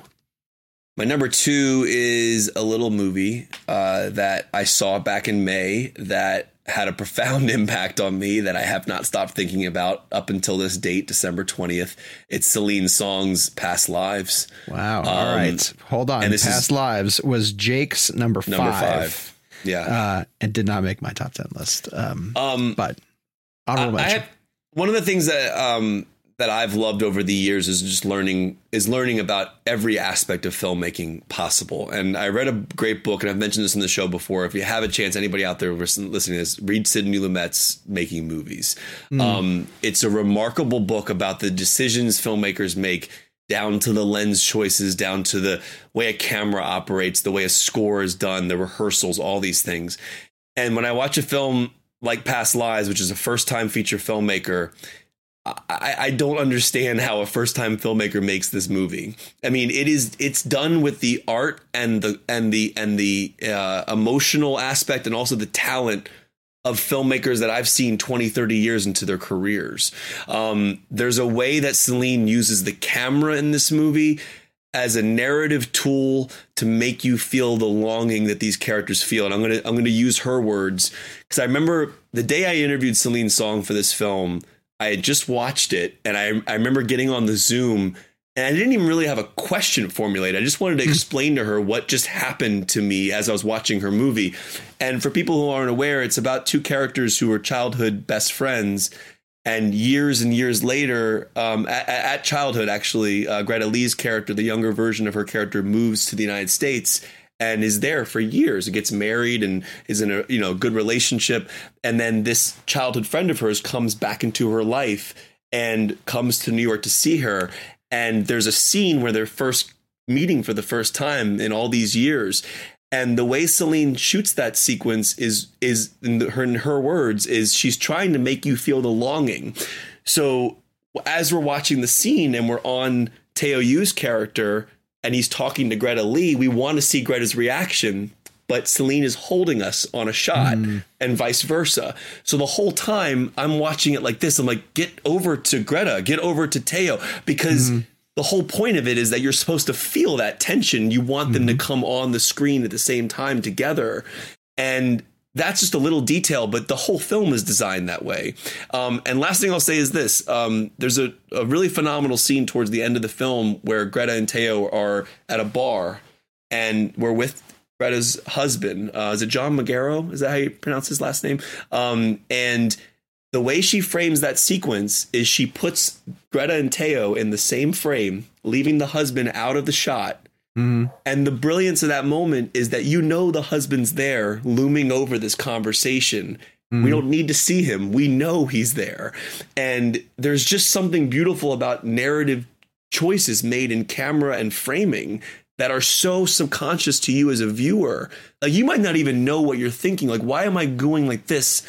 It's because you're so immersed in the story, and she's tricking you. It's an illusion that these people are real, that these characters are somehow real. You believe that the characters are real, and then you really feel the longing for their relationship. Well, you know what I find interesting too? Ending. Oh my God. I can't tell you how great this film is if you haven't seen it. I think that movie works differently based on I think we all inherently do this, who you root for as a couple. Because I ultimately wanted the childhood friends to figure out how they were going to be together. But that is the point, though. She wants you to feel that. That's the whole point of the movie. But I don't doubt that plenty of other people are going to watch this movie and think that, the married couple should be together. And who is this guy who's coming in and interfering? I think everyone's going to bring their own sort of perspective to it. And that's what I think is really brilliant about it. Jakey, you're muted. Jake, you're muted. Jake, you are muted. Sorry. I was number 5 on my list. I want to give a shout out to the actor, John Magaro, who played the husband. And that is a role that I think could have been I think he even calls it out in the film. He says, in most movies, I would be like the villain of the story that most people root against. And he's right. Yeah. Like that we've seen. And the reason he says that is because we've seen films portray that character before. When in actuality, you think about it, you tell the story from his perspective. He is a husband who is married to a woman, and all of a sudden this guy who doesn't really know who this person is shows up in his life, and all of a sudden he has to watch his wife kind of start having these feelings that he didn't ever know that she really had for this guy. And the way he handles it, I feel like, is one of the most... I don't think I could have handled it as well as he did. And that's such a beautiful performance. And, I know supporting actor is absolutely stacked this year. I wish we had room for his name to be in consideration, because that is a character that was given a third dimension, not just because of the brilliant writing, but also just because of his performance. But, I feel like this is a movie that more so than any movie this year, we always talk about like a great movie sort of makes the actors disappear so you don't see them anymore. But I feel like there are some movies where the characters disappear and you kind of put yourself in that scenario, because every person to some degree, some more than others, and some people don't even want to admit, sort of have that person in their life where, not that they maybe regret or that they, feel however they feel about their own, current life situation, but they sort of wonder, what would it have been with that? And the way I feel like that movie is cracking open the souls of people who watch it and making them not just examine the characters on screen, but also examine themselves, I feel like is the power of that movie. I left past lives wondering how many of my exes just look for me on Facebook. I assume all of them. All of them. Mm-hmm. And I assume on a daily basis. All right. Let's get to my number 2, which will then lead us into our number 1s. Kev looks a little worried. No, I'm not. I'm actually I've been sitting here the whole time, like learning y'all's lists, and I'm just so happy that I do this show with you guys, because it reminded me how much I loved Asteroid City, how much I loved Talk to Me, and there's a lot of great films that came out this year. it's just cool to have a collective thought process about all this stuff. So I'm going to do I'm going to mention my number 2, and then Gabe, I'm going to reread my 10 through 1, essentially. Okay. My number 2 is Christopher Nolan's Oppenheimer, a film that we will hold for the number 1 slot. I haven't seen it. So overrated. You really should. You should throw it on tonight. Heard it's great. Chance. I have it on VHS. I'll send it to you. Here's my 10 through 1. The book is better. The book is amazing, actually. I like the original version of the film from Pulitzer. Number 10, You Hurt My Feelings. This is Sean's top 10 list for 2023. Number 10, You Hurt My Feelings. Number 9, Poor Things. Number 8, Maestro. Number 7, The Killer. Number 6, Asteroid City. Number 5, Barbie. Number 4, No One Will Save You. Number 3, Talk to Me. Number 2, Oppenheimer. And number 1, Spider-Man Across the Spider-Verse. This really just comes down to the fact that it's a character who means the world to me. They are Oppenheimer and Spider-Verse to me have been 1A and 1B from the moment I've seen each of them. They're both remarkable films. But, and this goes a little bit back to the this and that. If 5 years from now you tell me that I didn't put Across the Spider-Verse at number 1, I'll kick my own ass. Because it just so happens that the character who I have grown up with, who has been, integral to the fiber of who I am as a person, is getting some of the most creative, inventive, genre pushing films currently, in the superhero market. And to take the concept of anyone can wear the mask, which was so important to the first movie, which brought Miles' story around, to then expand that to show us in the third act that there's almost everyone can wear the mask, and how many different versions of Spider-Man can exist in these multiple multiverses, and the concept of canon events and the visualization of all of the Uncle Bens and all the different multiverses dying, and Spider-Man being too late to save them. They're defining moments. They're the elements that of all of our stories that make us who we are. And I just think the guys who are telling the Spider-Verse stories are firing on every cylinder possible. We discussed in a number of these different films how visually you could pause the movie at any given moment and you have a frameable cell of animation. And in Spider-Verse, it's amplified tenfold. The concept of, every time they jump to a different multiverse, it takes on a new visual personality, whether it be Mumbattan or Gwen's watercolor universe, or, even just for a hot second, you go into a Lego world, which was, behind the scenes designed by a teenager, which I think is incredible that the animators for this entrusted this sequence to a teenager who is great at making these little Lego creations. It's funny. It's heartbreaking. Kevin is correct. It ends on a cliffhanger that you want to see resolved in the third one. And I'll go back to Rebel Moon again. Rebel Moon felt to me the way Kevin kind of feels about Across the Spider-Verse. Like when that movie came to its conclusion, I was like, well, that's half a movie. Like I legitimately just watched half of a film.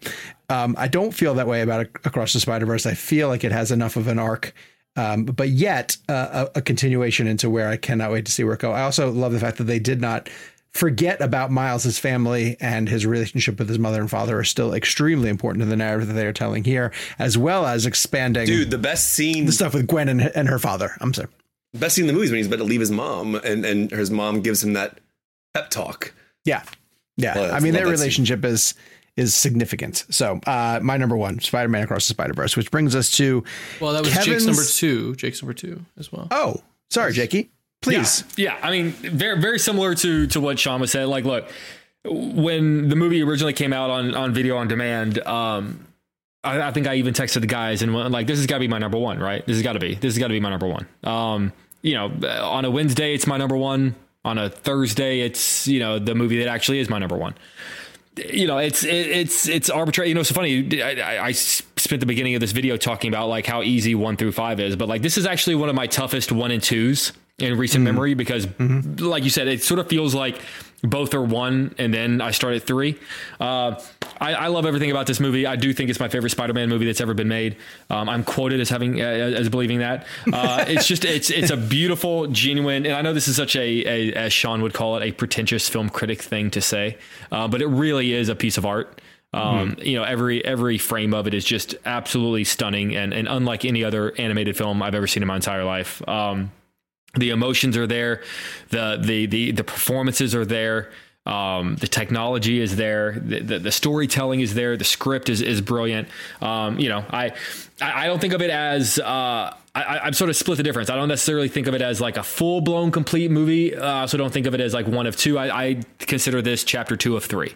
In the same way that like, the moment that ends part 1 is very much embedded in an important part of part 2. And so I have a feeling that where part 2 ends, we're going to pick right up with part 3. So I consider this, almost like the two towers of I was going to go Back to the Future too, but Two Towers, I guess fair. I guess so. I was the reason I would say Two Towers is like this feels like 1, 2, and 3. Back to the Future feels like Back to the Future, and then 2 movies split, or and then 2 and 3. Okay. It's a beautiful stone cold masterpiece of animation, of superhero, of just cinematic storytelling in general. And any other year, look, talk to me in a week, and I'm going to tell you it's my number 1 of the year. Just by nature of when we're recording this episode, it's not. Also, real quick on Spider-Verse, because it didn't make my top 10, but it's in my honorable mentions. Daniel Pemberton's score is insane, and we had a great discussion with Pemberton on our show earlier this year where we broke down the intricacies of his musical genius. I love Spider-Verse. It's definitely one of my favorite films of the year as well. I just don't have it on my top 10. But I echo everything you guys said about the emotions and the animation. I just think that Pemberton's score needs to be talked about a little bit more in the discussions about that film. Let me do your recap 10 through 2, Kevin. Then you can deliver us your shock number 1. Right. At 10, you have The Creator. At 9, you have Indiana Jones and the Dial of Destiny. Number 8, you have Barbie. 7 is Poor Things.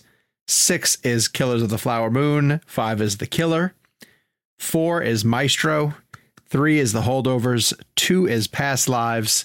And your number 1 film of the year, Kevin McCarthy, is... Yeah, so I've actually been dreading this moment in a weird way, and I'll explain why. Because I feel like everybody listens to our show is already expecting this to be my number 1, and I feel like there's no surprise, there's no shock factor to it. And I feel like people are like, oh, yeah, of course, Kevin's going to go with Oppenheimer. Before you even click on this, you probably already assumed which is why you picked Dunkirk. Yeah. No, I went ahead in time and chose Pool Man by Chris Pine as my number 1. No, God, no. It didn't come. Did that come out? That didn't come out. I think it's next year. No. I haven't seen it. Okay, so wait, don't get into it because you and Jake are going to both do it. So let me read Jake's 10 through 1, and then you both can tackle. I don't think I even said what mine was, but it's Oppenheimer. I'm sorry. It's Oppenheimer. Jake's, your 10 through 1, which will lead us up to the Oppenheimer conversation. 10 is Air, 9 is Poor Things, 8 is Barbie, 7 is Talk to Me, 6 is John Wick, Chapter 4, 5 is Past Lives, 4 is Holdovers, 3 is Killers of the Flower Moon, 2 is Spider-Man Across the Spider-Verse. And Jake's number 1 as well as my number 2, and Kevin's number 1 is Christopher Nolan's Oppenheimer. Please listen to Christopher Nolan on our show. We're very proud to have him on. Yeah, he was good. This movie is flawless. I mean, and not only is it flawless, it's impossible that it exists. Like, as Nolan kind of said, he gave this quote the other day, which was pretty hilarious. Somebody asked him if he still believed in like the power of cinema and how are movies doing. And he's like, I just made a 3-hour movie about Robert Oppenheimer, and half of it's in black and white, and it grossed, nearly $1 billion. I think movies are doing just fine. But when you think about what he just said, such a pretentious quote if he weren't right. Yes, exactly. Yeah. When you think about what he just said in that, he delivered a 3-hour movie that's rooted in R-rated. Nuclear physics, and not even about a bomb. It's talking about a bomb. Yeah, right. Exactly. And it's about as riveting as anything you'll ever see. And in fact, one of the films that I tried to fit in, or that I did fit in, was distributed by Neon, and it was called How to Blow Up a Pipeline. And it's not dissimilar to this because it's about a group of radicals who want to blow up a pipeline in a corporation that's, essentially polluting their air. And it's will they or won't they? And what's the morality of the thing that they're doing? Surface level, that's a little bit what Oppenheimer's going through. But the way that Nolan focuses it on the theory of it all, and these huge brains working on the Manhattan Project who are obsessed with can they just make it happen? You know, because they're faced with this problem, and that's what they love doing. They love analyzing a problem. That it's only when they get so far along in their process that they realize, oh wait, now we're turning this over into the world, and it's going to go from the page where we're analyzing these formulas to a reality. And it's almost like once they've started down that track, they can't stop it. And when that reality hits in Oppenheimer, to me, it's devastating, which makes, you know, the final confrontation between him and Albert Einstein to be still one of the most haunting scenes known to mankind. And look, you guys know, I like Nolan a lot. And a lot of times I think he gets over his skis a few times. But the way that he calculates phrase from felt like a very genuine question. Phrase. Genuine question. I think he gets a little bit over his skis. I thought it was like an Inception joke or something because there's that skiing sequence. I knew J. Robert Oppenheimer. And you, sir. Settle down, Daenerys. It's a remarkable screenplay. It's a remarkable screenplay that fits together so beautifully. Jakey, we'll let Kevin go last on this one. So continue to weigh in on why Oppenheimer made it all the way to the top of your year-end list. Yeah, you know, it's funny. I've been sort of trying to find the perfect opportunity for my Oppenheimer rewatch because the first scenario of watching it was so unbelievably perfect. It was we were really among the first press to see it. Sean, Kevin, and I got to see it together in the absolute perfect theater in New York City, which obviously ended up being followed by an incredible appearance of Christopher Nolan on the show. And so everything about the whole Oppenheimer situation was so perfect that I felt like my follow-up, my second rewatch, because I know I'm almost the opposite of Kevin. Kevin goes and just rewatches it over and over and over and over. And I'm very much okay, my rewatch has to be coupled with the absolute perfect experience that I had earlier this summer. And I couldn't find myself a situation that matched that in terms of what I wanted. That's a long way of saying that I just watched it for the second time the other night. And what I did was finally got a 4K TV, finally got a 4K player, finally got the 4K HDMI cord to hook them up. I've got this beautiful new sort of entertainment room basement that I'm here now. Poured myself a whiskey and said, okay, this is it. And and also the beautiful thing was enough time had passed that I don't want to say like I forgot the movie, but like there really was a lot of like, oh yeah, that's right, I forgot about this scene. Even like the opening shot is ripples of water, the rain that very much look like the bombs that he's imagining might go off at the end of the film. The opening of like the quote about Prometheus with the fire coming at the screen and what at the time we didn't realize, but it's the sound of the crowd banging their feet. Like so many little things in that second rewatch that I went, oh shit, that's genius. And I didn't even realize it was genius the first time. I felt like the second time really made me realize just how, like I was overwhelmed by the experience of seeing it at that perfect. What did Kevin again? What was the name of the theater we saw it at in New York? It was a 70 millimeter IMAX AMC Lincoln Square. I mean, the absolute. If you were to ask Christopher Nolan what's the best way to see it, he probably would have pointed to that theater where we were at and said, there. We also had David Keeley, who was on our show, who was there, who is the chief, one of the big guys at IMAX. He literally went up and that print was designed for that whole thing. Yeah. But here's the thing. My second experience took away all of that. I didn't have that IMAX experience. My second experience wasn't followed up by a great interview with Christopher Nolan. You guys weren't there for my second experience. What only remained, the only constant, was that movie. And somehow it got better the second time because I was able to appreciate all of the little drops of genius, the little morsels, like the breadcrumbs that I was following the entire time the first time and didn't even realize it. It just overwhelmed me the second time how much I didn't know what I didn't know, everything about it. And look, we've talked fairly, somewhat extensively about this movie on this show. So I won't take up too much more time other than to say, the second, when trying to decide what was my favorite film of the year, that's rewatch. Finally allowing myself to have that rewatch on Oppenheimer sort of made me go, this is the kind of movie you put at number one. Kev, how many views are you up to? I've seen it 12 times. I'm going to be very brief here because there's no point in me reiterating everything I've already said about this film. The reason why I love this film so much, the rewatchability of it is ridiculously amazing. There's a musicality to this. And as dark as this film really is, there's something about the way Nolan makes this film that makes me just want to enter that world and live with these characters and understand these massive moral dilemmas that are affecting the lives of everybody on this planet. And there's a few people that I want to mention that I don't think I've really discussed a ton over the time that I've talked about this film. But a lot of actors in this film that I think deliver some of the best performances of the year. David Krumholtz, who I think is remarkable in this movie. Isidore Rabi, that performance from him. There's a scene where he basically tells Oppenheimer to take off that ridiculous uniform, or the term that he uses. And then we get to this incredible moment where Oppenheimer's like having this, he's picking up his pipe, he's putting his hat on, Ludwig's score is blaring. And there's just something about the connectivity of each scene leading into the other. We've discussed a lot about the first person aspect of it, the color scenes being Oppie and the black and white being Strauss. But if you get a chance, buy the screenplay on Amazon or wherever you get your books. It's so cool how Nolan wrote it. Like when you're reading the bomb sequence, the Trinity test, we're in Oppie's mindset. We're in his thoughts. So the screenplay is written like I'm doing this, not Oppenheimer is doing this.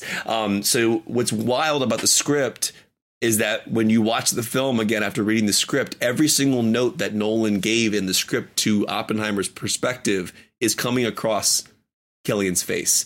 And there's a line in that film that I think is underrated and not talked about enough, where Emily Blunt's character basically finds Oppenheimer out in the woods, essentially. This is after the death of Jean Tatlock. And she basically says to him, you don't get to commit the sin and expect people to not, essentially not, you don't get to commit the sin and not deal with the consequences. I'm paraphrasing her, but that line is the whole movie. I mean, like, it's he builds this thing, or is part of building this thing that he eventually realizes with Moral Dilemma, the use of what this thing can do, and the idea of humanity having the ability to drop bombs that are on this scale and kill this many people. And as I watch Oppenheimer, I'm reminded of that 8-year-old kid on the couch falling in love with movies and kind of thinking about the world of how a movie is made. But as a 39-year-old, when I watch Oppenheimer, the weight of the world and that we live in based on the decisions that were made in Oppenheimer's story. And then I think back to Terminator 2, and I'm not saying that Terminator 2 is science fiction. It's not real, but Oppenheimer is based on a true story. But the implications and the ideas that Cameron was dealing with in that film are very interesting to think about the world we live in now with the nuclear weapons that are available. And I think there's just a weird tie that I feel like I think about that 8-year-old kid watching T2, not really understanding the depth and the scariness of that Judgment Day aspect, right? And fast forward to watching Oppenheimer all these years later and seeing the real life situation that produced the bombs and produced these weapons that are affecting our actual real lives. It's just very scary to me. Well, and I think we should be thinking about it a lot more. Real life is terrifying. And if you stopped long enough to think about the constant threat that we live underneath, we'd all go mad. That's the reality of it, was we would all go mad. And, that's why we have movies to distract us from reality. And we get to do make believe for most of our lives. Yeah. Please, dear God. Gabe, we have a collective Real Blend top 5 based on a point system that you're going to explain now, maybe? You know what? I'm not even going to explain the point system. It makes sense. I'll let you know there's logic, and I used it, and here are the results. Real Blends, number 5 movie of the year is Killers of the Flower Moon. I don't love that. Yeah. I do. I think Sean's going to be the one that doesn't love our top 5. I don't love that. I don't love that. At number 4, Real Blend's number 4 movie of the year is Past Lives. Love it. Okay. It's cool. At number 3, which had a tie broken with Past Lives thanks to its honorable mention from Sean, we have The Holdovers at number 3. Yes. Okay. I'm digging this top 5 so far. Me too. It's almost like my top 5 a little bit. Yeah. Real Blend's number 2 movie of the year is Spider-Man Across the Spider-Verse. There we go. What's number 1? And number 1 with a bullet. The Iron Claw. Oppenheimer. Oppenheimer is Real Blend's number 1 movie of the year. Well deserved, too. I'd like to point out that I spent this entire episode writing out our lists, and then I just spilled my water all over my desk, and it completely destroyed the list. I can't wait to get the isolated audio of that accident. You're just gonna hear shit. Can you just blast that out on social media again? When we threw it to a break earlier, our ad is just going to be the audio. I legitimately spent the entire episode writing out this list and then spilled my water all over it. So now it's your guys' turn. That's what Sean means by ending the year with an exclamation mark. Oh yeah, we got to do honorable mentions. No, that's fine, Kevin. Most of them I think came up. I'll mention. I'll go through them real quick, and then you can mention specifically one you wanted. I just have one I want to talk about. That's all. Jake, your honorable mentions were The Color Purple, Blackberry, and Napoleon, which those didn't come up at all. Nappy D. Sean's honorable mentions did come up. He had The Holdovers, John Wick Chapter 4, and Totally Killer. Yes. Which I think all 3 of those kind of came up because you mentioned Totally Killer. Mm-hmm. And then Kev, yours were John Wick Chapter 4, Across the Spider-Verse, and Gran Turismo. I assume Gran Turismo you wanted to mention quickly? Yes, it's on Netflix now. It almost made my top 10. I loved this movie, and I was shocked how much I loved this movie. It's an incredible true story, and I think Neil Blomkamp did a great job with it. The racing sequences are incredibly well made. I just wanted to give a shout out to that movie. I feel like it fell under the radar. I think David Harbour is excellent in that movie. It's on Netflix. It's really doing well on Netflix, and I think it's going to find a good audience there. I loved it, and I really hope people seek it out. I think Blomkamp is a very talented storyteller. We all love District 9. It's excellent. It's actually really good. Not that this means anything, but like PJ just watched it the other day, and I sat on the couch watching it with him. He loved it. It's awesome. This will be the type of movie that he'll go back and revisit. The scenes where like he's in his room racing, and then they build the car around him. It's so cool. It's great. It's really, really great. All right. It's your guys' turn. Head down to the comments below and let us know what your favorite movie of 2023 is. If you have a top 5 or even a top 10 list, drop it in the comments below as well. I want to mention that I did a little shout out in the most recent newsletter, and some people have been sending over their top picks. So keep those coming. I'm at Sean@cinemablend.com if you want to email them to us, or of course you can put them in the comments down below and chime in on this week's episode. Gabe. Show update. If you didn't hear the hints at it earlier, but this is our last show of the year. Happy 2023. What a great year for movies. What a great year for the show. If you're missing us next week, I would say go back and listen to all your favorite interviews from this year. There you go. A ton of them. And while you're at it, send it to all your friends. But thank you all at home for listening. Thank you all for the support. Anyone new who's listening to us for the first time for our top 10, I commend you for sticking around for 2 hours through someone's through 3 top 10s and a top 5. But we have a lot of fun. So hopefully you guys will stick with us through 2024. But thank you again for another awesome year. There you go. Yes, it's not going to get any better than that. And hopefully we'll get Denis on the show in the new year. We gotta. For Dune Part 2. We already had him on for Part 1. Go back and find that. It's amazing. And Hans Zimmer. Hands. Yes. Not show business. Can we get in person in his studio this time with that show friend? What if we got to sit on the Interstellar couch while we interviewed him? Sean, what would you do if you played a bass in Hans Zimmer's studio? Oh, God, that'd be amazing. And he's like, you know what? I'm going to put you in the next Star Wars. All right. We'll be back in 2024 with more weirdness like this. And we miss you guys. Thank you so much for everything. We really appreciate your support, as the boys said. And until next year. Dune 2. Dune 2, baby.